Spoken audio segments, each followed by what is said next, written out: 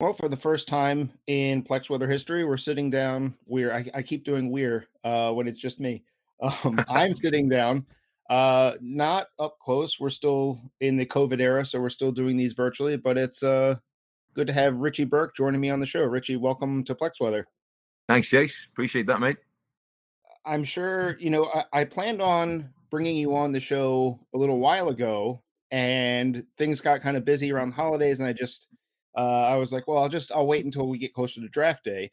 And I was looking through my questions I had written for that show, and the first one was like, well, what are you doing to keep busy during the off season? And now we're we're recording on Friday, the draft's on Wednesday.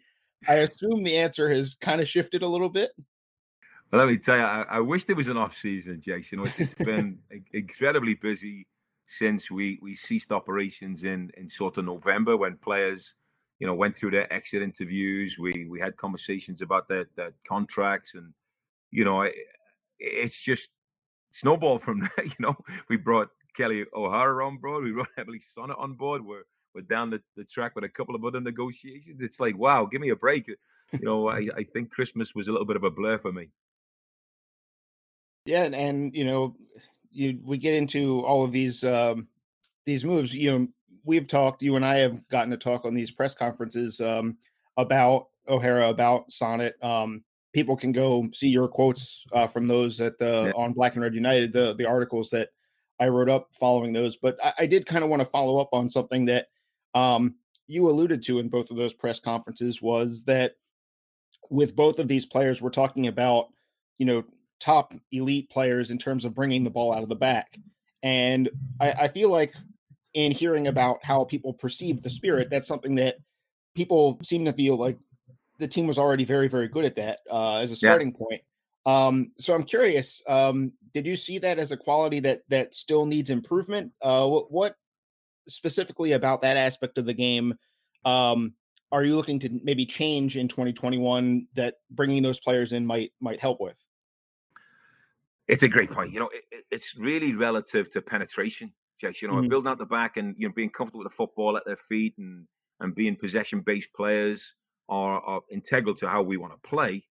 But it's the penetration piece. Will that stability that we now have allow, an Andy Sullivan to be able to penetrate with the ball a little bit more, and Ashley Sanchez, players who are in that two-thirds field area be a little bit more effective.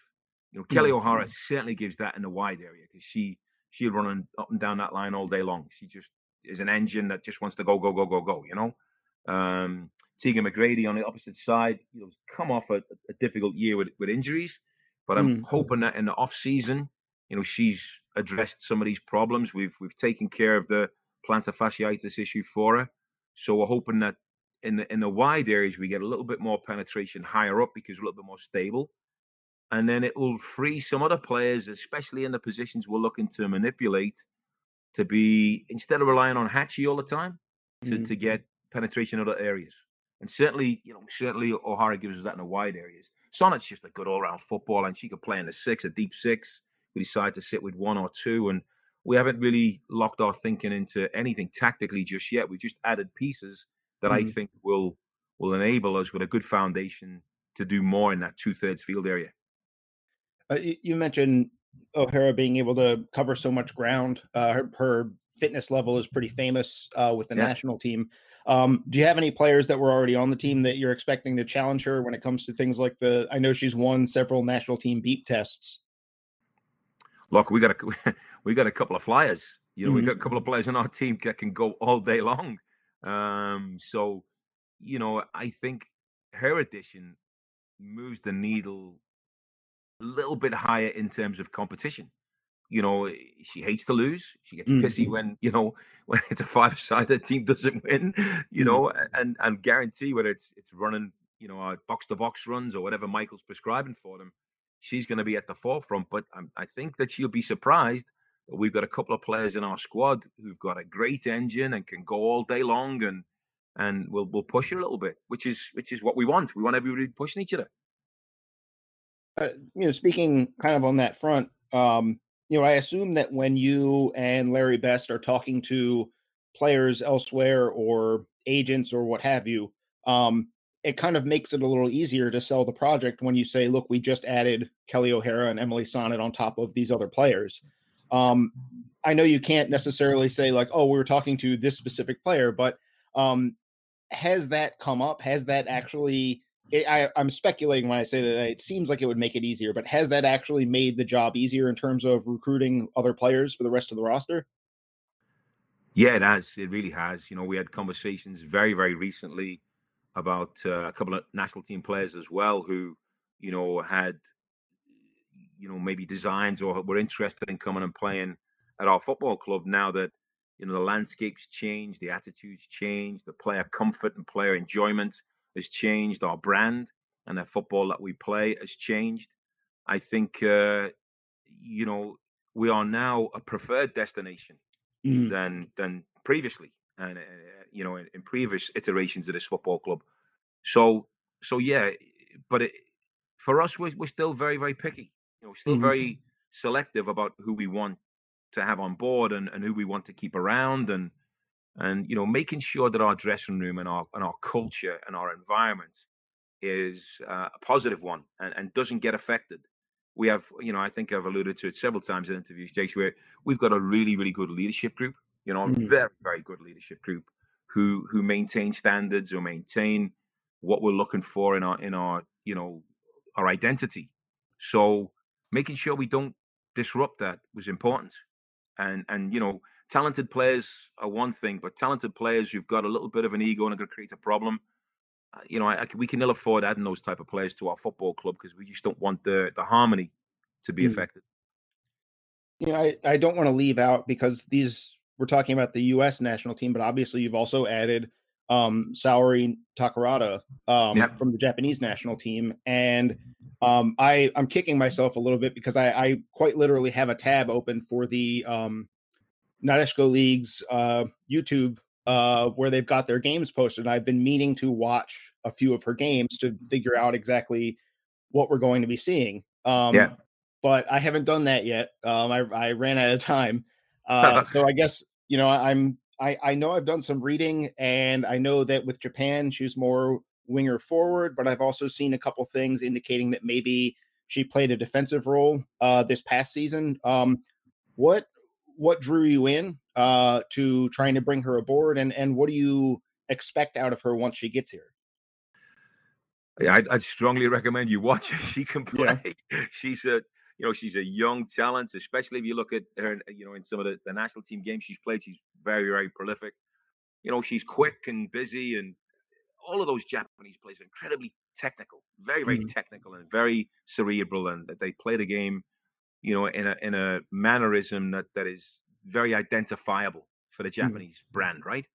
But we recruited her specifically in a similar role to the one Kumi played for us this year. One of those sort of flank roles, a little bit of a tweener, a second forward type of situation, maybe even a little bit behind Hachi, underneath her a little bit, rather than on that high on the last line. And then, as we're looking through the next couple of Japanese squad selections, she's listed as a defender. And we were like, oh, hang on a second. But we can see her, because she's a good footballer, we can see her maybe like Japan do in a 3. They like to play out the back, and she can play in a 3. I think in our league, it would be a big ask for her to play, in a role that Sam Staub and Paige Nielsen play as a centre-back, with the type of opponents she's facing here that's a lot different to what she would face in Japan. So, maybe we're not locked into anything, but we recruited her thinking she was going to add in that higher area of the field for us. And that's really where we still think she could be an impact for our team. But we'll have to wait and see when she gets into camp in a couple of weeks. Did you have any chance to, I'm sure Kumi had something to say about her, but I guess the question to my mind is it's still very fascinating to me trying to bring players in from Japan or from another league where you have a kind of a league-wide different style of play. You have a linguistic difference.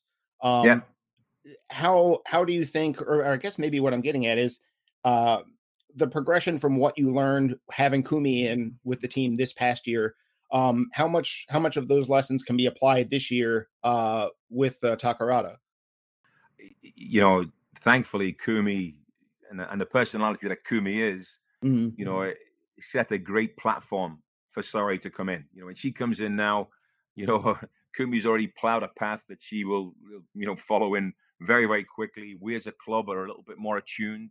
You know, Mhm. the group that we used for English lessons for Kumi will be, you know, we'll get them on board again, and all the support systems that we had in place to make sure, you know, that the cultural differences were not massive.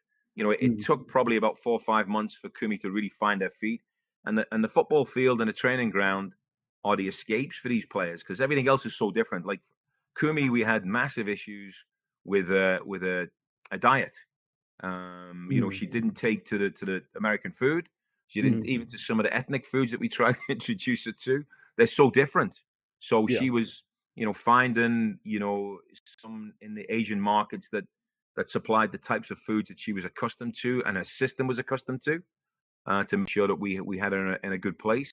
It's something that, you know, Sarai will benefit from. And Takarada gets here, that path has already been plowed by Kumi, which should help us a little bit. As far as communication concerns, look, like, you know, I get along so well with Kumi. You know, she wants to fight with me every time we get on a training ground. We're always laughing and joking. So I think when Takarada gets here, it's a little bit different in their culture. You know, they're very, very respectful people.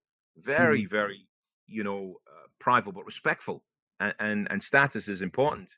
And I think Kumi was used to playing to with a little bit more discipline in a leader who is not laughing and joking and singing and messing around and then when the game gets going on, switches into this, you know, this maniac on the sideline who wants us to play. Well, you know, it took her a little while to react, but on the training ground, she had a great time. Mhm. Looking, we're just a couple days after the. Oh, sorry about this. I'm getting a random phone call. That's all Um, right. uh, we're just a few days after the national team camp Yep. roster was called in. You have four players from the Spirit on the roster with O'Hara, Sonnet, Sullivan, Bledsoe. Um, Knowing that, I think with O'Hara and Sonnet, I think there's not any real element of surprise. But with Bledsoe and Sullivan, they've been kind of right on the brink a lot of times. Um, Bledsoe's been called in the last few camps. Andy, obviously, she had the knee injury that sort of held her out for a while. Um, with this being an Olympic year, obviously, it's a huge chance for all four of them.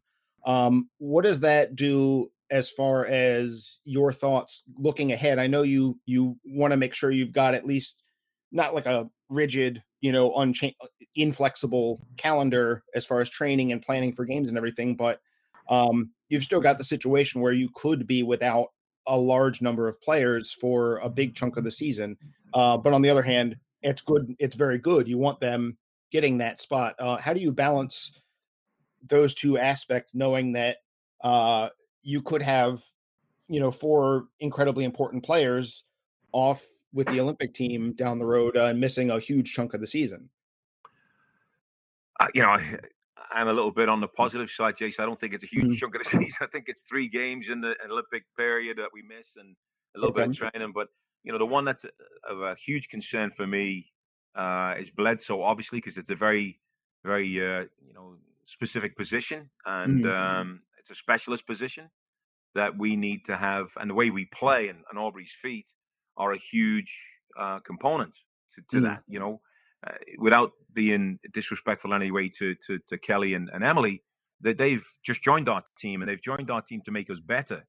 But Mhm. the current squad, prior to their arrival, we're doing okay. So I don't have any real alarm bells ringing. You know, Kelly and Emily make us so much better, but you know the current group is good anyway. So Mhm. I'm not really worried about that. Losing Sullivan and losing Bledsoe is a little bit more of a concern for me because Sullivan's leadership. Sullivan does things for us that no other player in our squad can do. And when Mhm. she's missing, she's noticeably absent.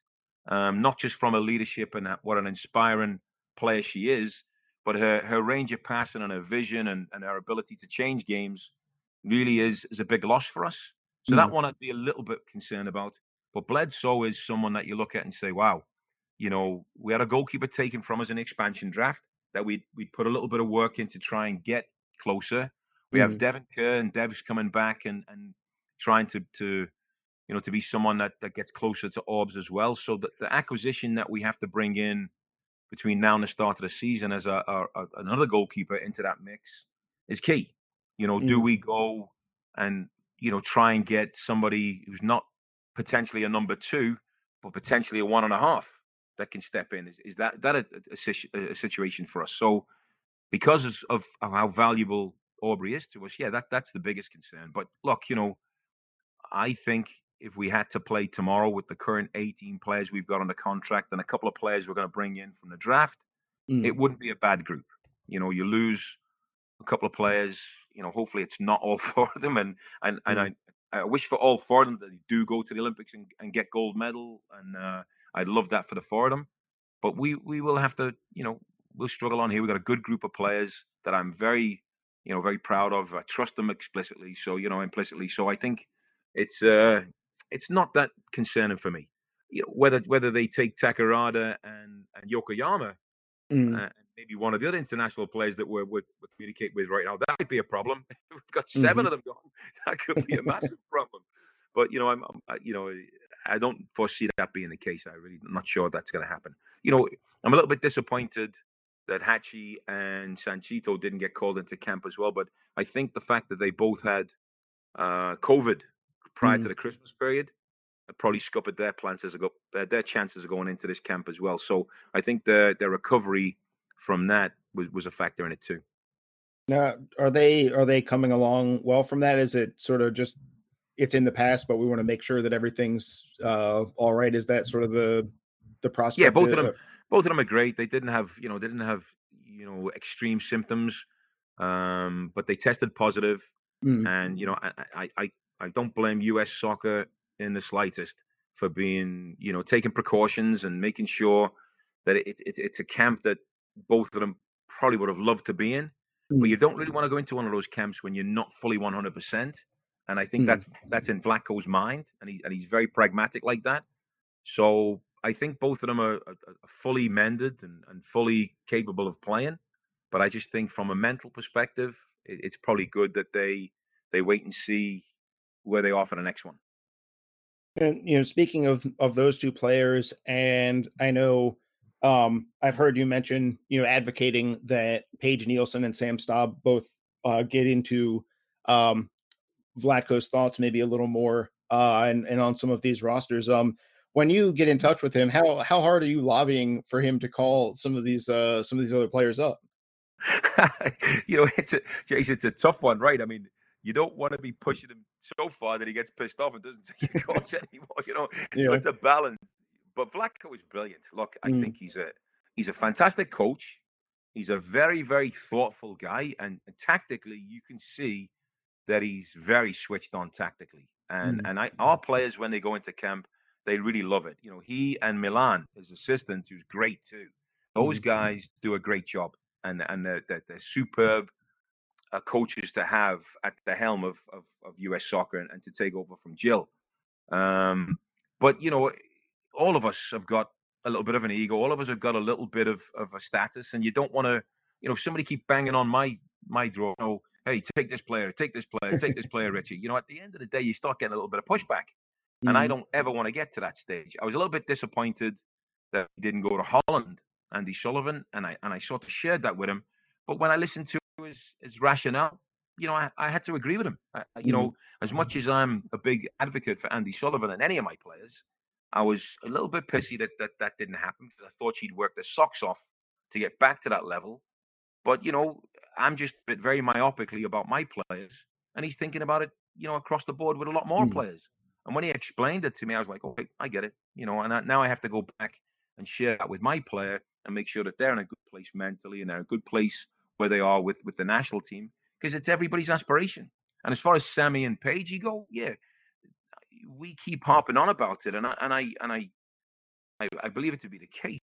Your performances are what get you picked, not because you're a nice person, and not because you do some great post game interviews. It's your performances on the pitch that get you picked, and keep playing well, keep doing a great job, keep being on a very growth orientated pathway, and it'd be very difficult for Vaco not to look at you and say, "Wow, Mm. these they deserve a chance." And that's where both of their mind. They're coming into camp knowing that early part of the season they've got to get after it right away, be right on top of a growth curve, and see where it goes. You know, moving over to the draft, which is looming just a few days away from when we're speaking. Yeah. I feel like this seems like it's the most convoluted draft the league has ever had. I can't remember the last time getting major rule clarifications that mean that just any senior is a player that you could draft now. There's no registration. Um, you've got multiple players. This national team camp has Macario, Howell, Fox. They all could end up being in this draft pool or not. So sitting with that second pick, especially, how complicated is it to plan for the seemingly endless number of scenarios that can get coughed up between now and Wednesday evening? That's, you know, we could spend another hour and a half talking about that one pick alone. You have to Mm, have several contingencies in place, and I don't believe that Jalen Howell's coming out. I think that she's very locked into Florida State, and Mark Krikorian does a brilliant job down there. So I'm not really surprised at that one. I think she could benefit from another year down there. That's a good program. Mark's a great guy, and I think I'd be very surprised, absolutely shocked if she came out. mm, The other one who's also a great player that's going to have a great future in our league is Mia Fishel at UCLA, and I think she's staying in school as well. mhm, So we've looked at a lot of different scenarios, a lot of different contingencies. We've talked about, is Macario going to be the consensus number one pick, or is the rumor that she's going to go and play overseas going to prevail? Foxy is certainly, a player that is highly touted. I'm sure Paul Riley would love to get his hands on that two pick or one pick and get her. mhm, So, but we've had to play, different scenarios, and we are we are very specific about what we want. And I think, if anything, the last two drafts that we've been involved in have proven that we don't just draft players. We pick players that we're going to sign. We take players mhm, who we actually bring into the football club, and we don't wait for them to try out and get involved in our mix and see how they do. We know that we want to sign them because we do due diligence, and we look at all different factors, and we know that the player we want to bring in, we want to sign. So when it comes to these changes in the draft, I welcome them. I know some college coaches are a little upset that mhm, maybe some of their players' heads are being turned now that they are all on the trading block or on the selection block. But I think that's how it should be. I don't think you should have to register, for the draft. I don't think you should have to go through that process. I think if a professional football club wants to sign you, they should be able to sign you. I think any professional football club who wants to sign a player and doesn't go about speaking to the player and speaking to their representatives and speaking to the former coaches and doing all the research that you need to acquire a player in professional football, shame on you. mhm. Being lazy and just picking someone from a draft because they happen to have done well in their conference or happen to have done well in their college season, that's this is the only place in the world that happens. Every other professional football club around the globe goes and does research on the players that they want to bring in. And that's the mindset that we've had all along. We're not going to sign a player from the draft process if we don't think they're going to play for us. We don't think they're going to come and be a part of our football club. We don't think they're going to get a contract and make us better. We're just not going to do that. So we've gone through a couple of exercises where if this happens, this is the way we're going to go. If this happens, this is the way we're going to go. And luckily, our 2 and our 19 picks, which is all we've got right now, I Mhm. think they're pretty easier to negotiate than we've had in previous seasons when there's been a lot of different scenarios, potential scenarios. This year, I think there's not that many. It sounds I don't wanna put words in your mouth. It sounds like, this has kind of come up a lot that, um, it might be better to just do away with the draft entirely and let the teams and the players simply negotiate and, the players and teams figure it out for themselves. Would you I know that you can't control this. You can't just call the league and say, "Hey, let's not do a draft anymore," but would you prefer it that way? I sort of enjoy the prospect of the league getting a little bit of pomp and circumstance, getting a little bit of notoriety, getting a little bit of media coverage. I think it's good for the league. It's good for our league and good for our product, right? So, but I don't agree necessarily that we should restrict ourselves in that draft process or player acquisition process, whatever you want to call it, to only those who register, right? Because and I don't think it should be just college players either. I think you should be able to, if we wanted to pick a 17, 18-year-old player that we thought was going to be a phenom and come to our football and be great, we should have the capacity to sign them.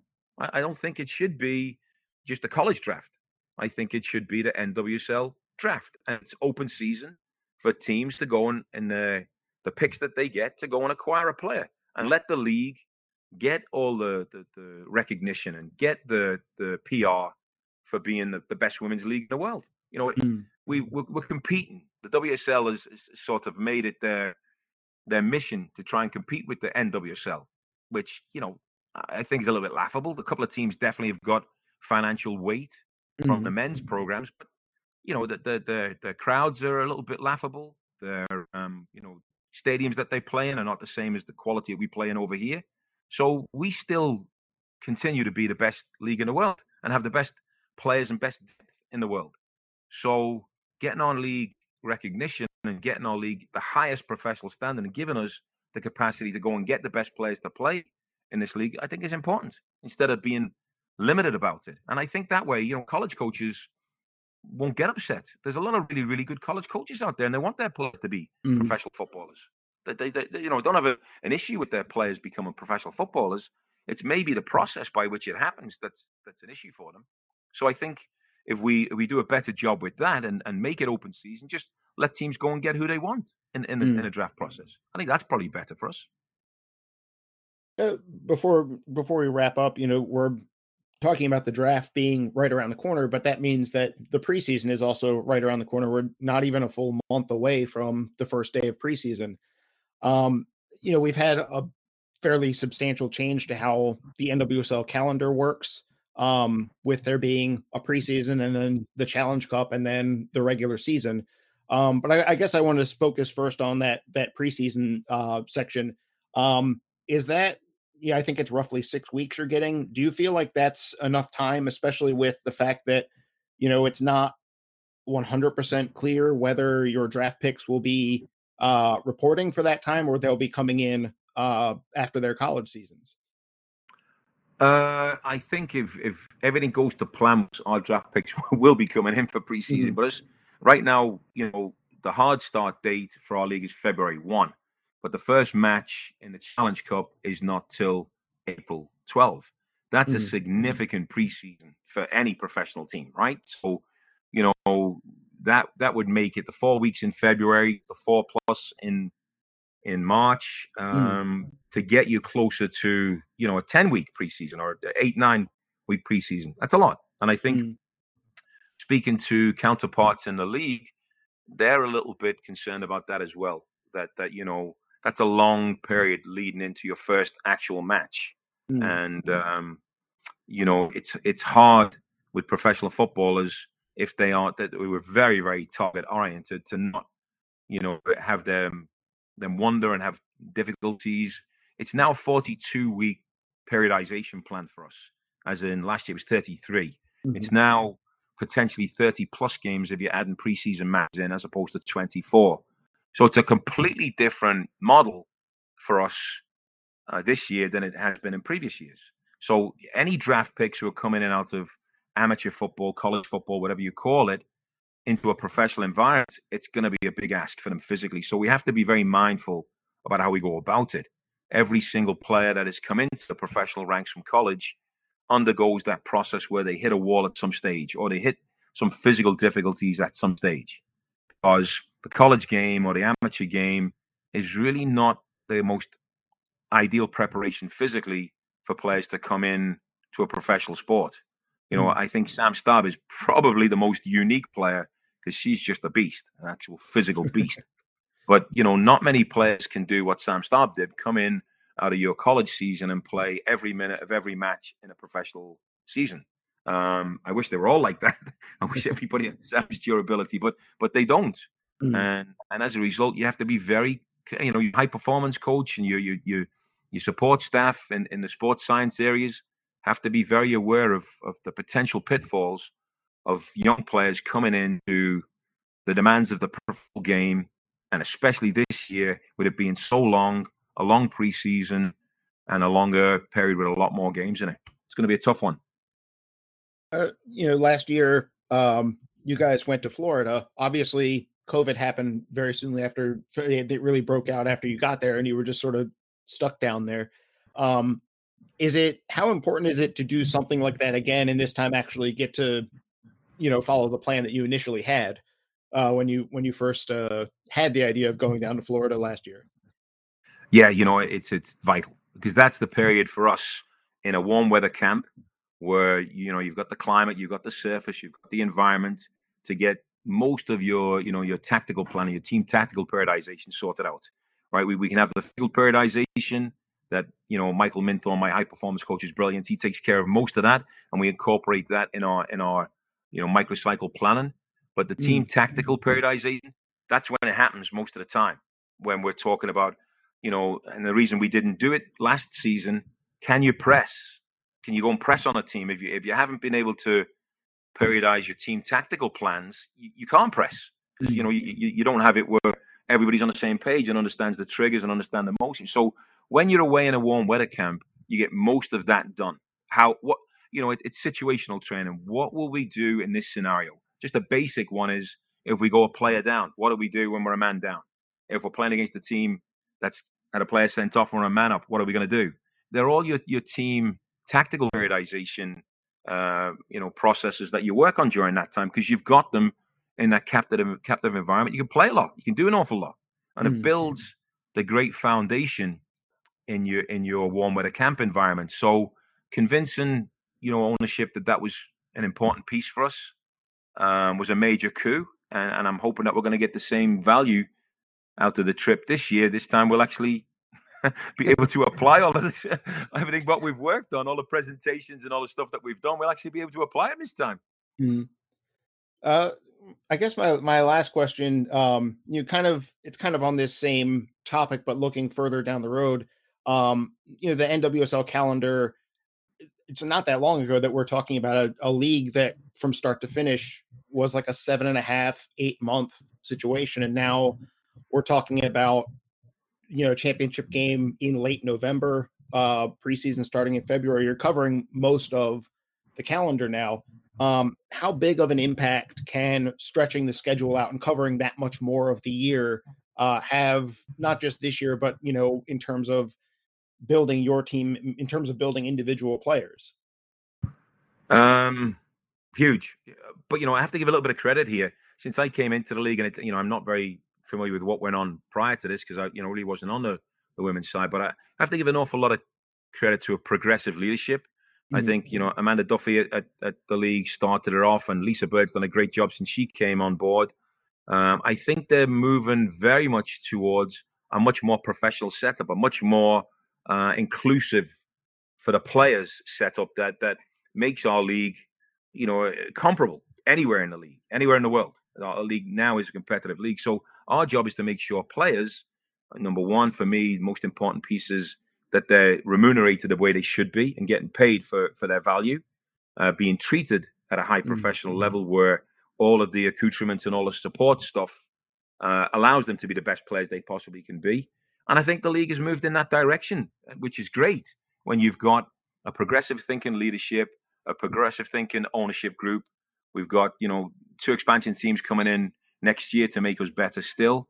It's exciting to be involved in the league. And if I was a player in this league, I think I'd be really, really pleased with where the league's going. And our job is to make sure that our players are really behind our team and have the buy we want to play our way, to represent our brand the best way we can, to repay our ownership for all the support. And I feel that, every time we set foot in a football club, every time we start doing preparations for these players, I feel that that's what we should be striving towards. So, I'm excited that we've got that base. And again, you have to give credit to people at the league who are trying to do what I believe is the best for this league, the best for the players in this league, and best for the teams and ownership in this league.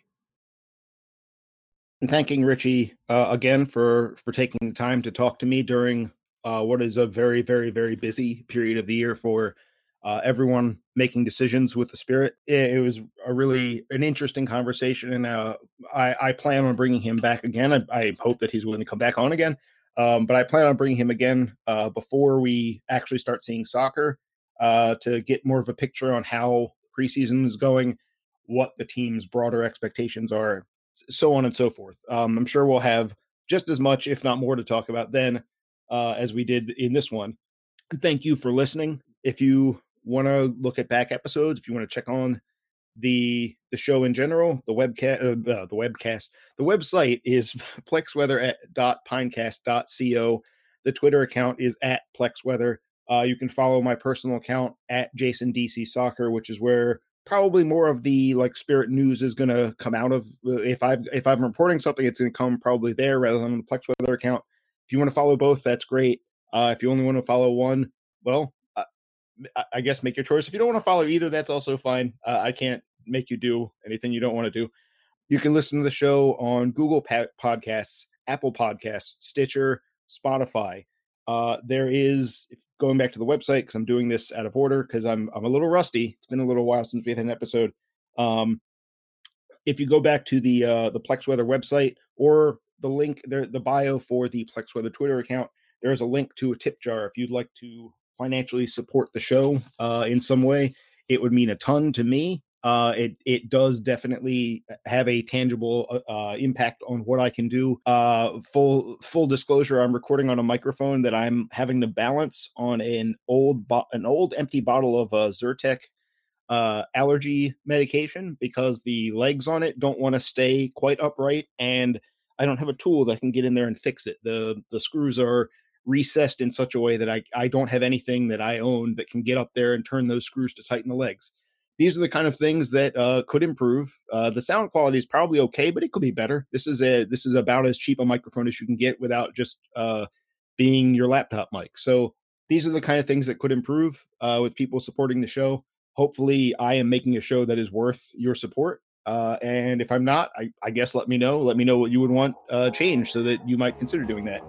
Until I hear from you about that or anything else, again, shouting out anyone that has Japanese pronunciation advice. I am all ears for that as well. Thanks for listening.